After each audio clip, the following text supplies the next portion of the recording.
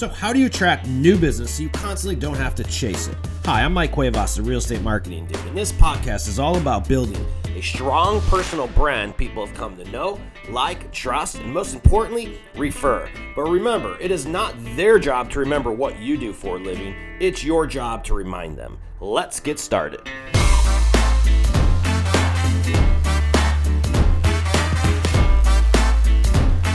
What's up, everybody? Welcome to another episode of the Real Estate Marketing Dude podcast. Folks, we are back round two from our podcast from last week. If you tuned on in, we got a lot of questions. I'm like, all right, at the end of that show, we're going to have Dustin back. And what we're going to do is go through how he actually markets motivated sellers. What we did last week, if you missed that episode, was we went through sort of how we're competing against interruption, iBuyers, just creating a better overall offering for people.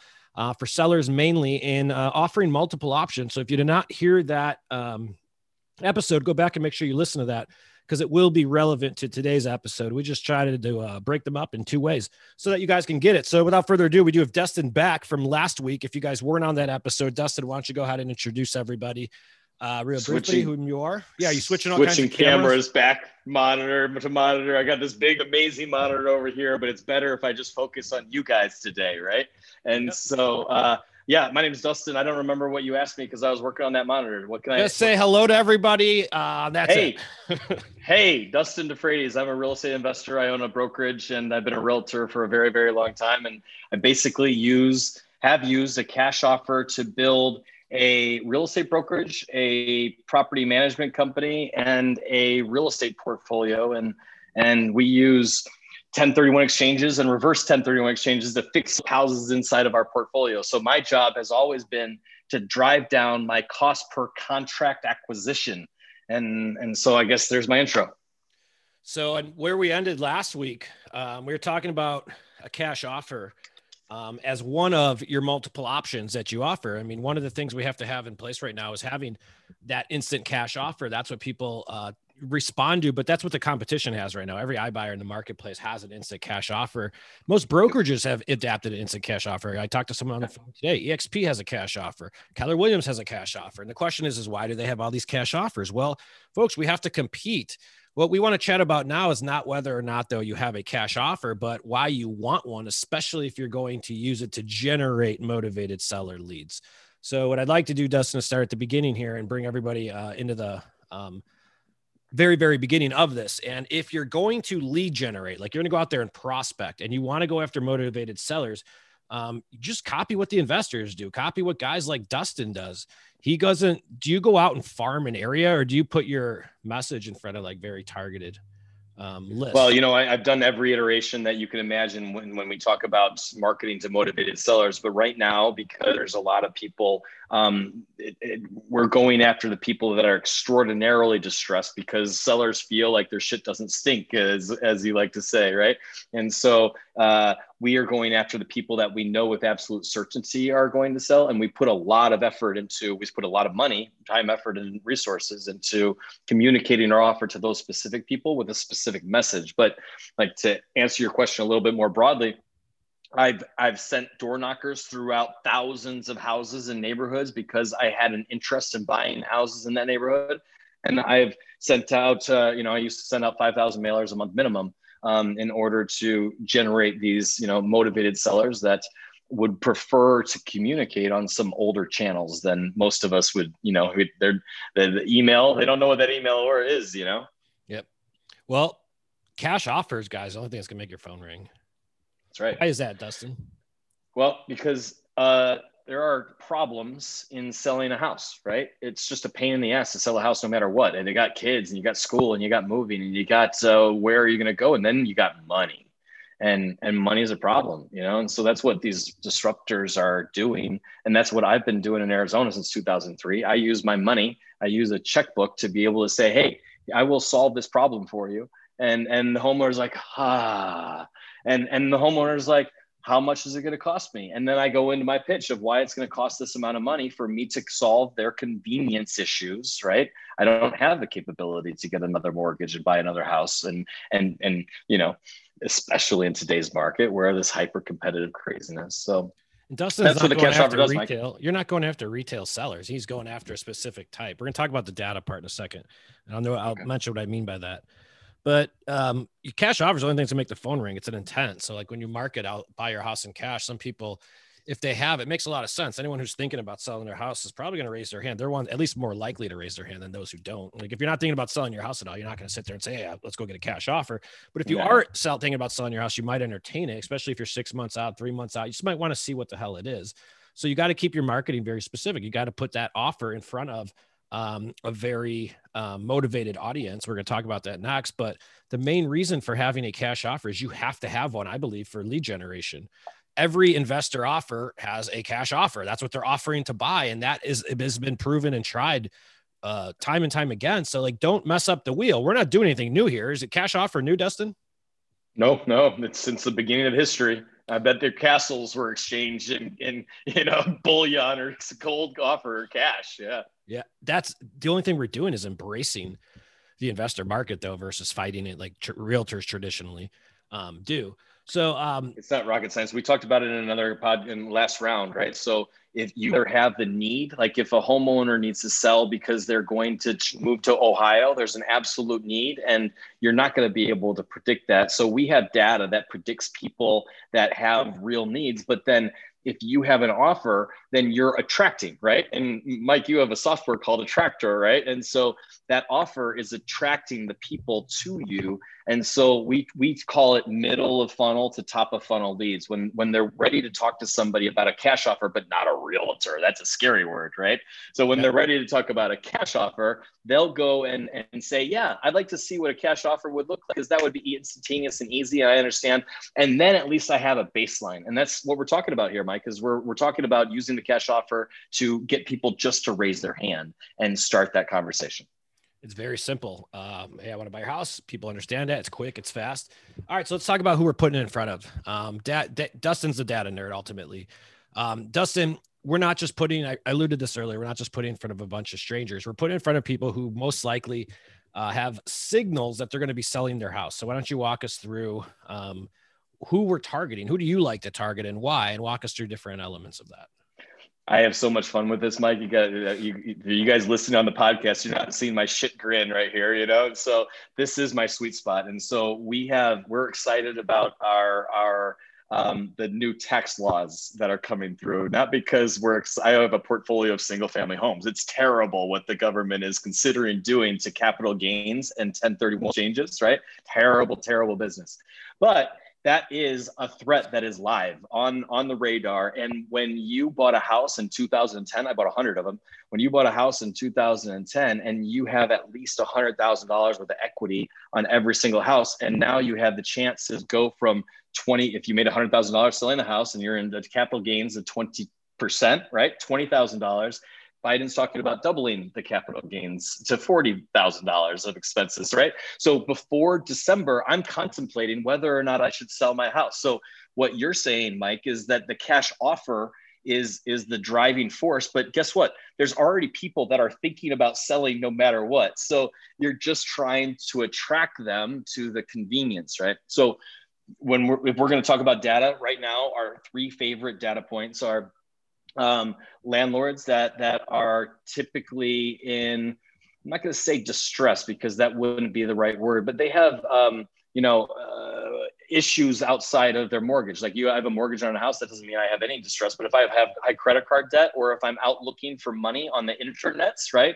And that's kind of the wink and nod here, guys, is that we know who's out there looking for money on the internets. And then we're layering that data on top of our data across the United States of America. And then bing, somebody is probably more likely to interact with that cash offer because they could see the finish line of their hard-earned work, especially for landlords that bought in 2010 or anywhere dealing with tenants, So he's not farming, guys. He's getting a list of people. He knows they own a property. He knows that they're circumstantially more likely to sell than others.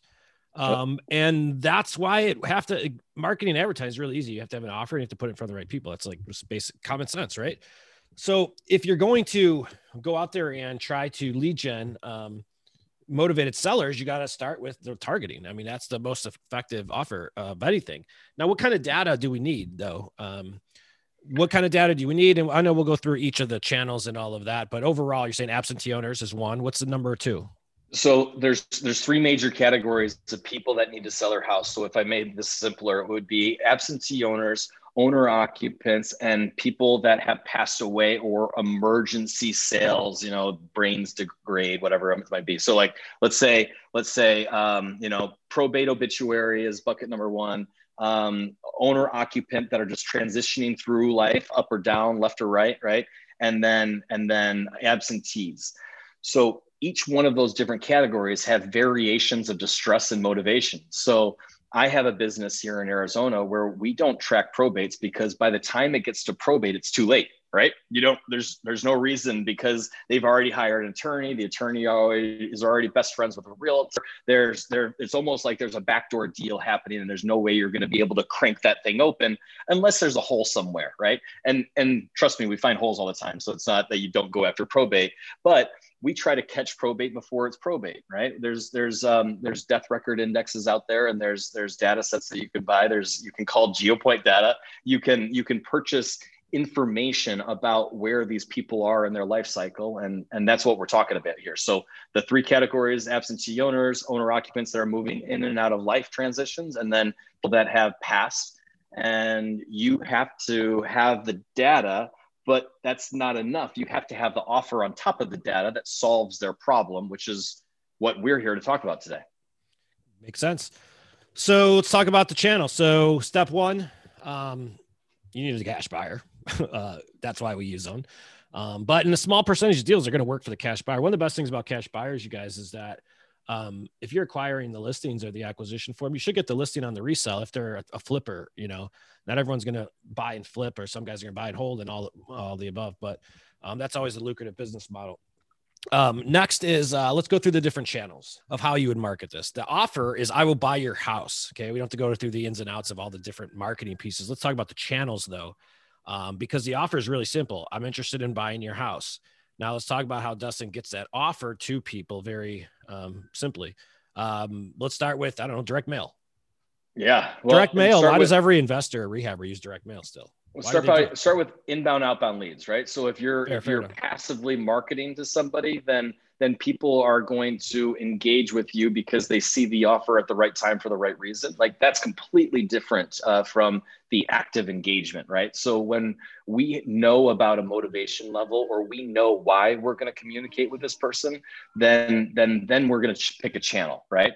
And so what we try to do, it depends on a budget for everybody. It's just because I have a portfolio of single family homes doesn't mean I don't have a budget of marketing from every single level you could imagine. So if you're going to market in the mail channel, you can make an assumption that you can afford anywhere between 50 cents to $1 per piece times the number of people within that data set times the number of people that you should touch them, right? And so, I mean, Mike, mailers better than anybody. Dustin just spit out a mathematical formula out to you. Basically, what he said, for those of you guys that didn't follow that, is that he has it down to a science where he knows if he's going to use a channel, how much it'll cost him to get a contract based on his experience.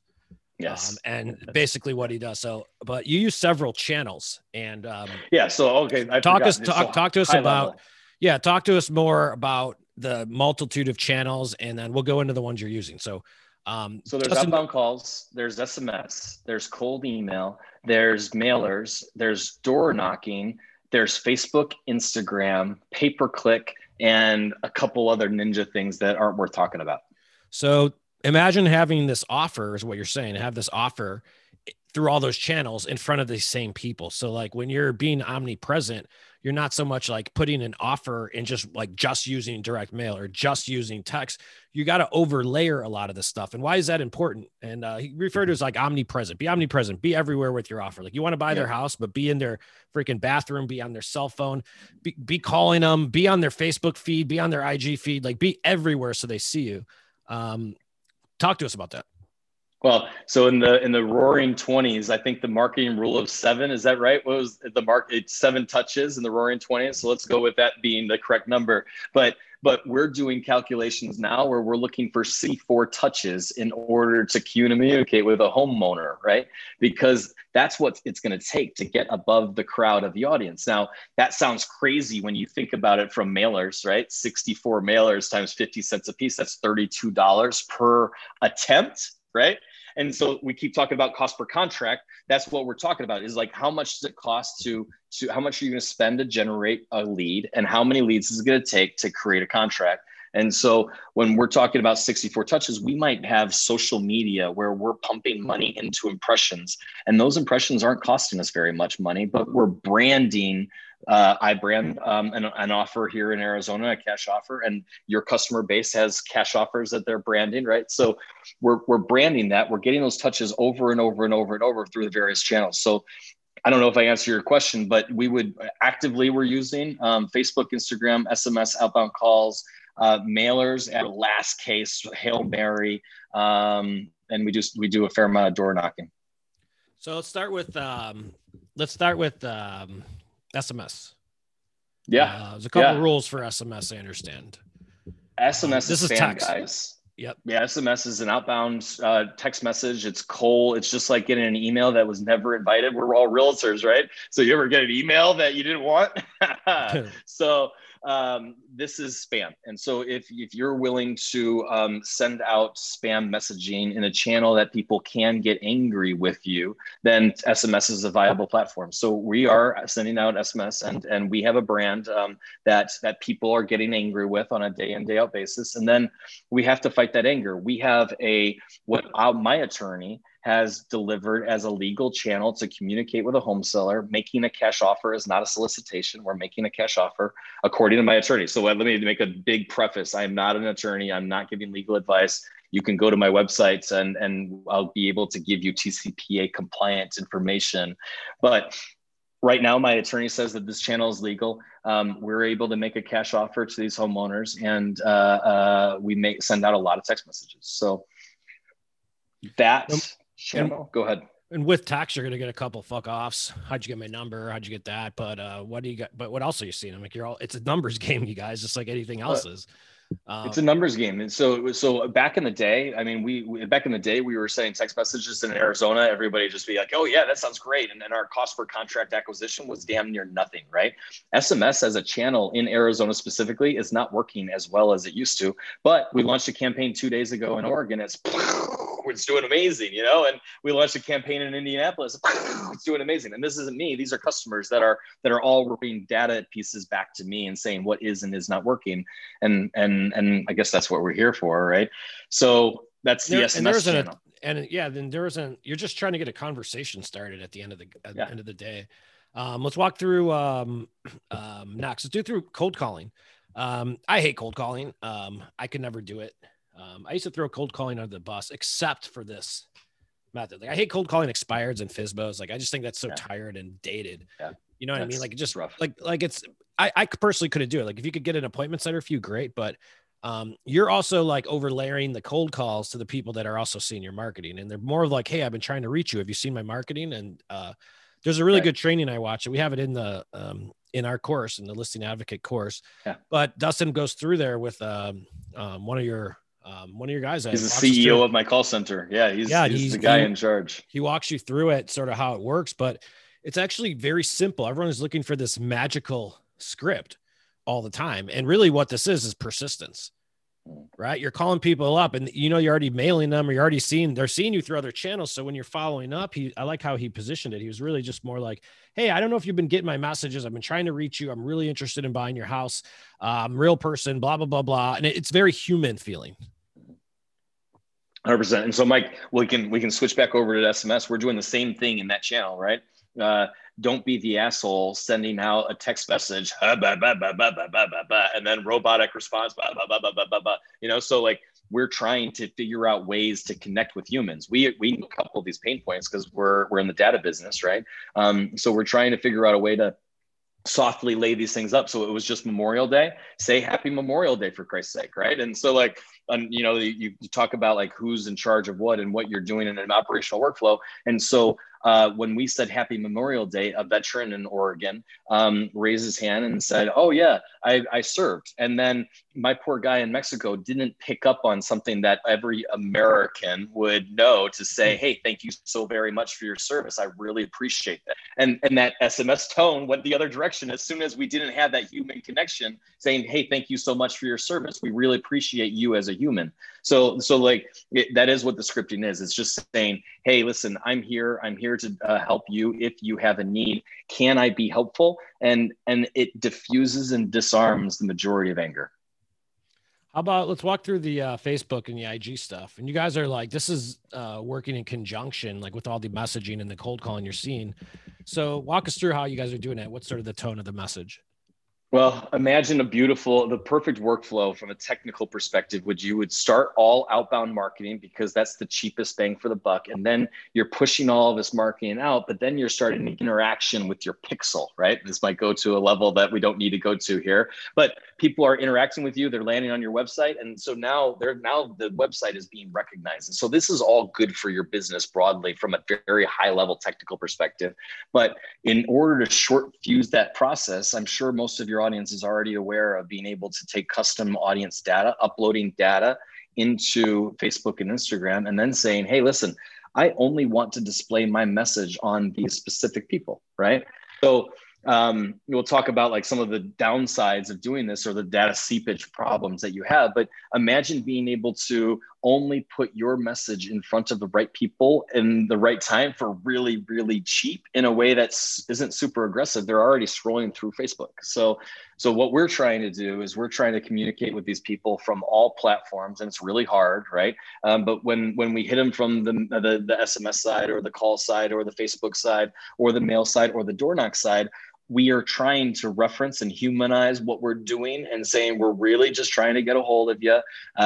If you're not going to sell your house ever, my bad. My marketing department's a real asshole, you know?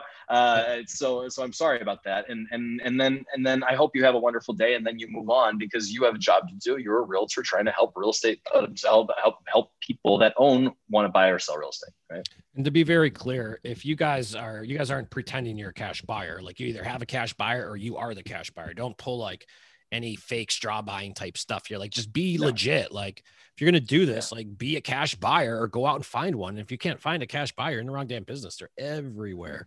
So many of them. All right. So just to review, and I want to go into conversion really quick and then we'll get this wrapped. So just to review, same people, get data.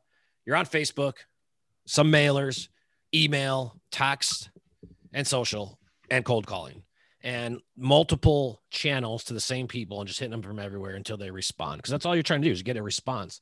Now, typically when someone gets a lead, they're like, oh, what do you do with your autoresponders? And what do you do with all that? And there really isn't any of that here, right? The lead is, I want a cash offer. So it's not like there's automation that happens after somebody raises their hand. Is there? No, there's not. I mean, so remember, I own a data company and we try to build automation and everything, but no, absolutely not. You have to say as quickly as possible, like our guy in Mexico was out to lunch for an hour because it's a Mexican lunch, right?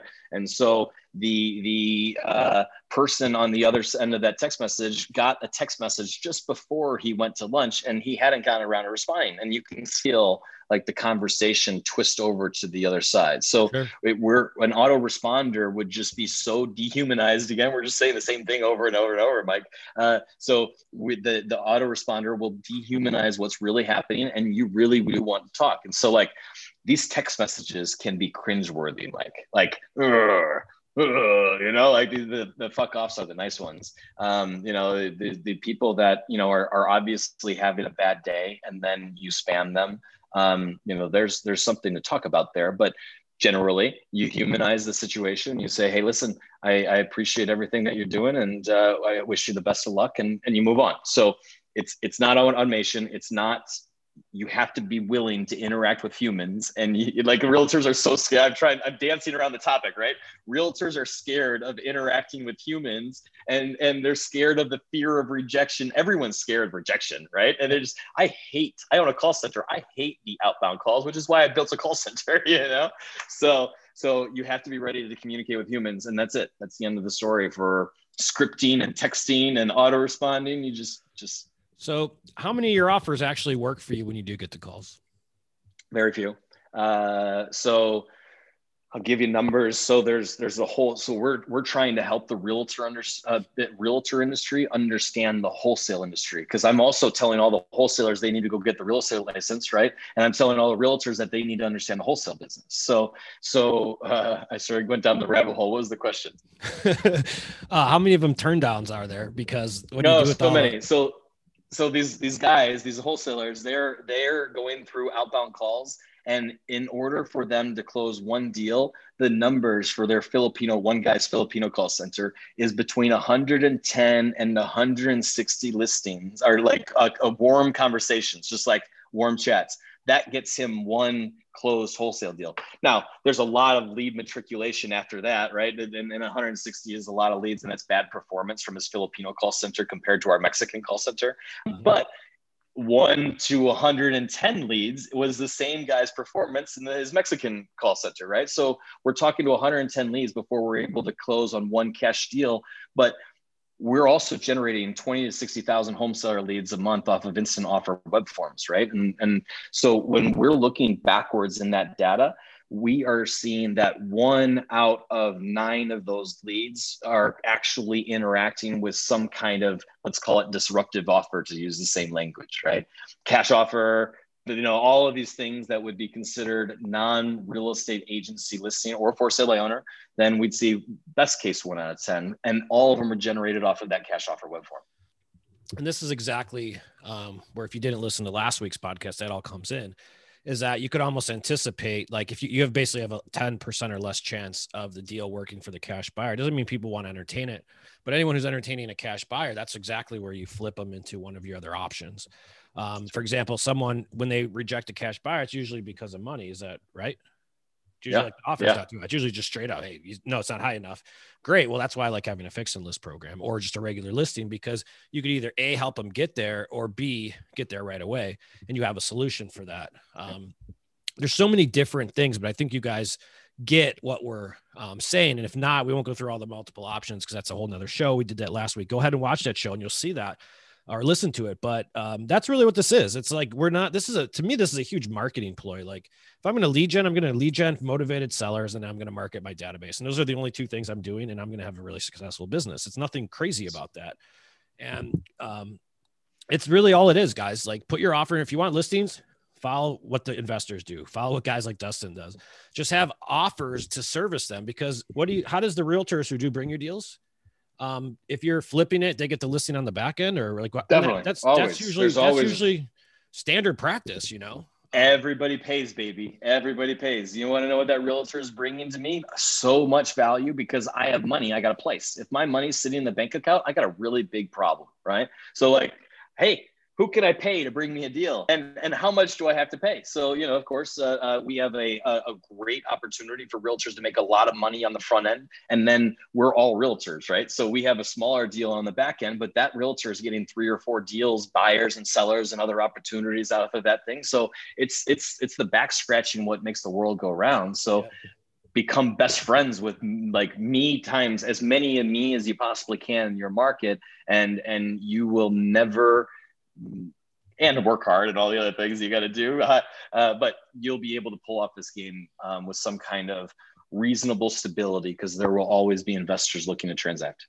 I would rather work with one investor who does 20 deals a year than work with 20 different buyers any day, every day. Folks, thanks for listening. If you guys liked what you heard here today, check out our course. We cover all this stuff. It's sort of broken down into 2 forums, but first half is just showing you the multiple offers, how to get your head around it and how do you enact and adapt it. But not only is all the sales materials, like a listing presentation, video scripts, all that other stuff in there. All Dustin stuff is in there too. It's not rocket science, you guys, but there is an opportunity. There's a huge opportunity. My belief is that every brokerage will have some sort of fix and list program, or every brokerage is going to have some alternative offering going forward. The interruptions here, and I just think it's here to stay. So it's a matter of whether or not what you guys are going to do about it. Check this stuff out, man. There's a ton of opportunity in this, and it's really, really, really exciting. Because with interruption comes opportunity if you see it. If not, you go out of business. Either sink or swim is what they like to say. And I think that's just where the industry's at.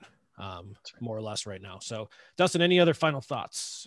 No, I just love the fact that you're saying there's so much opportunity, because there's so much opportunity. And the market is going to change very quickly. Like a lot of the realtors, they don't understand what the other side of the coin looks like, right? I've been doing this since 2003. So we've seen the cycles and the big booms and busts. And so we're going through a big, big boom. We've been in a seller's market since 2012. All right. Yeah. It's been a great opportunity to buy all the way since 2012. So today is another reason why you had the opportunity to disrupt, create an opportunity in the market. And that's what this is. And so, it's a sink or swim game. It's absolute that realtors are having a harder time interacting with their customer base and finding these deals, but it's because they're not positioning themselves properly, which is where Wall Street and Silicon Valley said they can come in and take our money, but let's fight back. Right. So that's what I'm here to say, is that you need to have the tools and the technology and the knowledge in order to fight what the disruptors already know, because everyone's looking for the low hanging fruit to stabilize their business to build on top. Yep. Absolutely. Well, thank you folks for listening to another episode of Real Estate Marketing Dude. You can visit, if you're interested in taking that course, you can do so. Learn more about it at listingadvocate.com. You can also visit us at Real Estate Marketing Dude. If you're interested in getting your video content done, you're trying to create content and build your personal brand, we will script edit and distribute your video content for you. So get there, check out our site and check out the blog. And thanks for leaving us reviews. Follow us on social, YouTube, Facebook, IG. I'll eventually get to TikTok, and that's it. All right, guys, we'll see you next week and another episode. Thanks for listening. Talk to you later. Thank you, Mike. Thank you for watching another episode of the Real Estate Marketing Dude podcast. If you need help with video or finding out what your brand is, visit our website at www.realestatemarketingdude.com. We make branding and video content creation simple and do everything for you. So if you have any additional questions, visit the site, download the training, and then schedule time to speak with a dude and get you rolling in your local marketplace. Thanks for watching another episode of the podcast. We'll see you next time.